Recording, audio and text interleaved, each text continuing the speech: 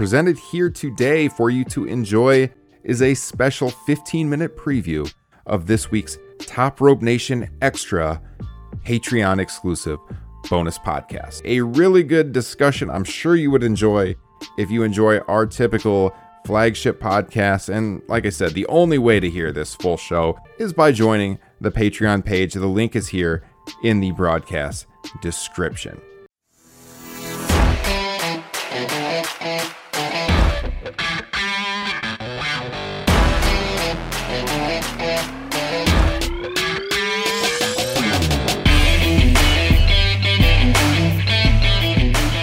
What's going on, everybody? Top Rope Nation Extra. It's Ryan. It's been a long time since I have done a solo pod, but I just watched something not too long ago that made me think I gotta chime in, especially here for our patrons here on Top Rope Nation Extra, and talk about the blasphemy that I witnessed on this new edition of what they're calling WWE Rivals on A&E. It's like a roundtable show, I guess a companion show to the new biographies they're airing as part of the WWE A&E relationship moving forward. They got a ton of these on tap, so there's going to be many more. We're not going to be reviewing everyone, but the first Rivals they did here focused on Bret Hart and Shawn Michaels, and in true WWE fashion, just a complete rewriting of the real history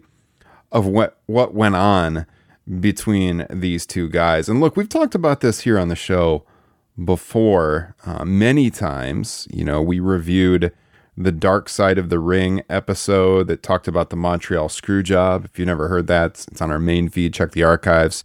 I ranted on that one. By far the worst episode of Dark Side of the Ring. I'm going to draw some parallels with that, I think, here today as we go. But when we talked about Bret and Shawn, they did a Legends Blu-ray, or what was it called? I think it was WWE Legends. Maybe it was Rivals too. I can't remember. There was a Bret Hart versus Shawn Michaels Blu-ray they did several years ago where the two guys sat in a room together and they kind of just discussed their history and, you know, the bitter rivalry and everything. And during that show, or that Blu-ray, you constantly heard Shawn Michaels saying, I don't remember. If Bret said it happened, it probably did. You know, because Shawn was under the influence of a lot of pills in the 90s. And we got a little of that tonight here too on this A&E Rivals episode. But let me just kind of set the stage for what the show is like if you haven't seen it. You got Freddie Prinze Jr., former WWE writer, kind of like the host. And then at the table for this episode, a real rogues gallery, we've got JBL, Tamina Snuka, Kofi Kingston, and Kevin Nash, who I would have liked to have heard a little bit more from Kevin Nash, but most of the time when they're showing him, he's just kind of staring off into the distance, smiling. He chimes in here and there, but not a lot from the gallery there, not a lot from the hosts of WWE Rivals. There's some other people that talk throughout too. Of course, TJ Wilson being tied to the Hart family, he's on there. Natalia Neidhart is on here as well. They get comments from Bret and Shawn, of course. Hunter Hearst Helmsley, boy, he's a real treat on this episode. We'll get to him. And so let's kind of talk about how they cover the history of Bret and Shawn. And it's not all bad. There are some nice moments in this show. And I want to just say from the top, you guys all know from listening to the pod, I'm a huge fan of Bret Hart. I grew up, he was my guy. You know, he was my favorite wrestler. But Shawn Michaels was my number two all through the 90s. Bret and Shawn were my two favorites. So I don't want to act like, or I don't want you to think that I'm just completely anti-Shawn Michaels. I'm sticking by the facts here. And I know, you know, WWE is not exactly where you go to for accurate history, right? We all know that.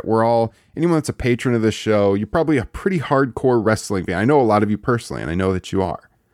But it's still frustrating because WWE is painting this picture for millions of people that don't know the true history, and for future generations who might watch these shows that they produce. And in the end, the real history sometimes gets lost You know, I'm a U.S. history teacher. There's been efforts throughout history to rewrite things that happened in the history of the United States. And we see that all the time with WWE. Now, they're making these documentaries with A&E. But if you don't think WWE has influence on these or final approval or, influence on the narrative, you're kidding yourselves. And so WWE has always kind of rewritten history as it relates to Montreal and Bret Hart's exit. We'll get to all that here in just a little bit, but let's get to the positives. All right. It is cool to see, I've seen a lot of this before, but if you're new to the rivalry and stuff, it's cool to see some of the old footage. They talked about them having the first ladder match. They talked about their match at Survivor Series 92. They go into the fact that Bret and Shawn were very good friends at one point in time. There's a story told by TJ Wilson about one of the times where there was a house show up at the Saddle Dome in Calgary, and it's when Razor and Nash, that being Scott Hall and Nash and Bret and Shawn, they were all on the show, and they all were hanging out at Bret's house, and they had like super soakers, and they were filled with milk, and they were just apparently going after each other at Bret's house or in his yard or something, have a lot of fun together. And they talk about how, Shawn was very nice to Bret's kids, and he would play with his kids at the events. They showed the clip of Shawn wrestling Bret's son Blade at a Raw taping. It's the footage that's shown in Hitman Hart Wrestling with Shadows. And so that's all, fine and good. There's some good stuff there. There's some rare footage, like they show some footage from the house show that was at the Sky Dome in January of 97, where Bret and Shawn actually wrestled a triple threat match with Psycho Sid. It was a dark match after they taped the Raw that aired on February 3rd, 97. There's, for the live fans, a dark match with Bret taking on Shawn and Sid. And in true WWE or WWF at the time fashion, Bret lost in front of his home country fans at the Sky Dome to Shawn. Bret was attempting to put the sharpshooter on Sid, and Shawn came off the top with a crossbody and pinned Bret Hart. So Bret Hart did lose to Shawn Michaels in his home country. They don't show that finish. They just show them in the ring. It's clear it's the Sky Dome. There's some footage of that. They even show what appears to be some footage of Bret and Shawn teaming together as a tag team. And they did this a few times. Late 96, they worked a tag match in the Chicago area against Austin and Vader. They tagged a few times throughout 95 and I believe 94, definitely 95. And yeah, they show this brief footage of Bret and Shawn as a tag team. So these were all, untelevised events. So that's kind of cool to see, right? So you get some cool rare footage there. And at the end of the show, they show you Bret and Shawn today, and they talk about how they've, buried the hatchet. They show when Bret came back to the WWE in early 2010 and how, their reconciliation in the ring at the opening of that Raw episode was real life. Bret wanted to do it in the ring. The rare footage here is they show them in catering before the event. I don't believe I've ever seen this before, where, Bret and Shawn approaches Bret in catering, and it appears to be the first time they ran into each other. And I think it would have been the first time, according to what they say in the show, since 97. We know Bret was at the Hall of Fame in 2006, but he didn't appear at WrestleMania that year. I was there in Chicago. And they didn't really have any personal interaction there. Bret didn't even want Shawn to be present for his Hall of Fame speech. So that 2010 Raw was the first time they had interacted since Montreal. And they show him in catering. Shawn comes up to Bret backstage, and they talk a little bit, and then they show the clip of him on Raw. So that was cool. They show them over WrestleMania weekend this year. This looks like it was just specifically filmed for this broadcast, but talking about their families, how they never thought they'd be talking about grandkids one day, and how they keep in touch, and they always touch base with each other on things like anniversaries and birthdays and stuff. So they've definitely really. They say they're not best friends or anything, but they keep in contact and they check in, during major life events. So that's cool. I mean, these guys who in the 90s were at each other's throats all the time have reconciled and become, I wouldn't say close, but friendly again. And so that's nice to see. And they talk about how they wish they could have done more business over the years. Bret talks about how they could have wrestled once a year for the next decade, and it would have been the biggest match of the year. So Bret even says there's regrets on both sides here, that he probably had something to do with it too, and how their relationship fell out. So, I mean, to me, that's kind of like the good moments of what we see and make it kind of interesting. But let's get to the bad. And that kind of sets the stage. Where did this thing go off the rails? Because as I said, they talk about how they were friends. They worked at the Survivor Series 92 and all of that. They go into the Iron Man match, and both men call it one of the best matches of their career. We've talked about this on Top Rope Nation before. Justin and I really liked that match. It brought us back into wrestling, the build to it hardcore.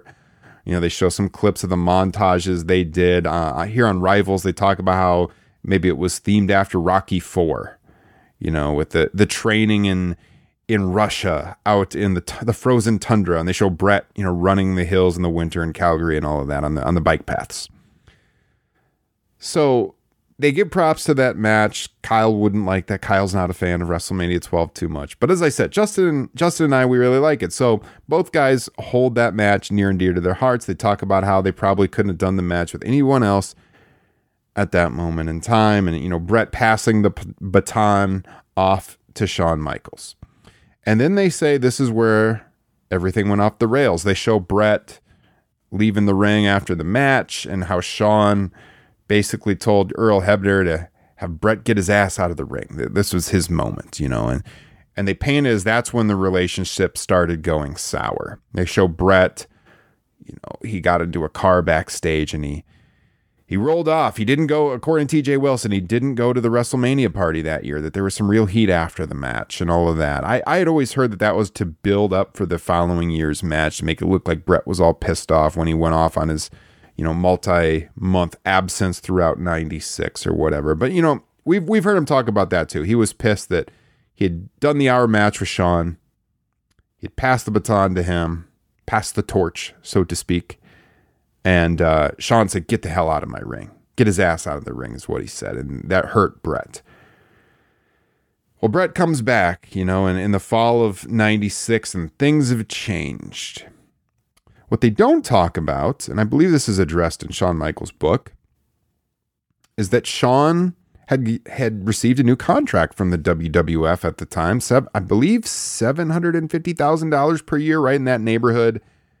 At the time, Vince McMahon told him he's going to be the highest paid wrestler in the company, other than The Undertaker. Shawn said he'd be cool if The Undertaker got paid more than him, but he wanted to be the highest paid guy.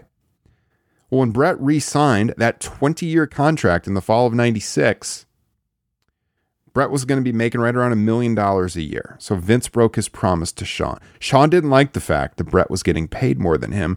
And to me, that's another part of this story of where things started to go off the rails a little bit.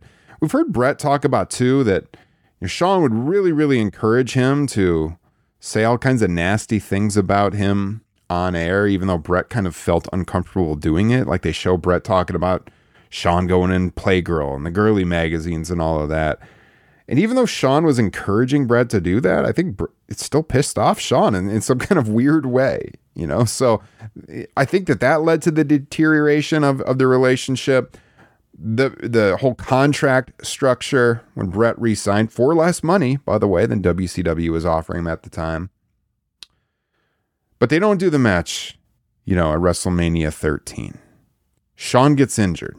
They didn't really go into that on this episode. But they do make reference to the famous sunny days comment, of course, that Shawn made in the spring of 97. Bret's been having some sunny days. And Bret tells the story of how his oldest son came home from school after hearing that on Raw and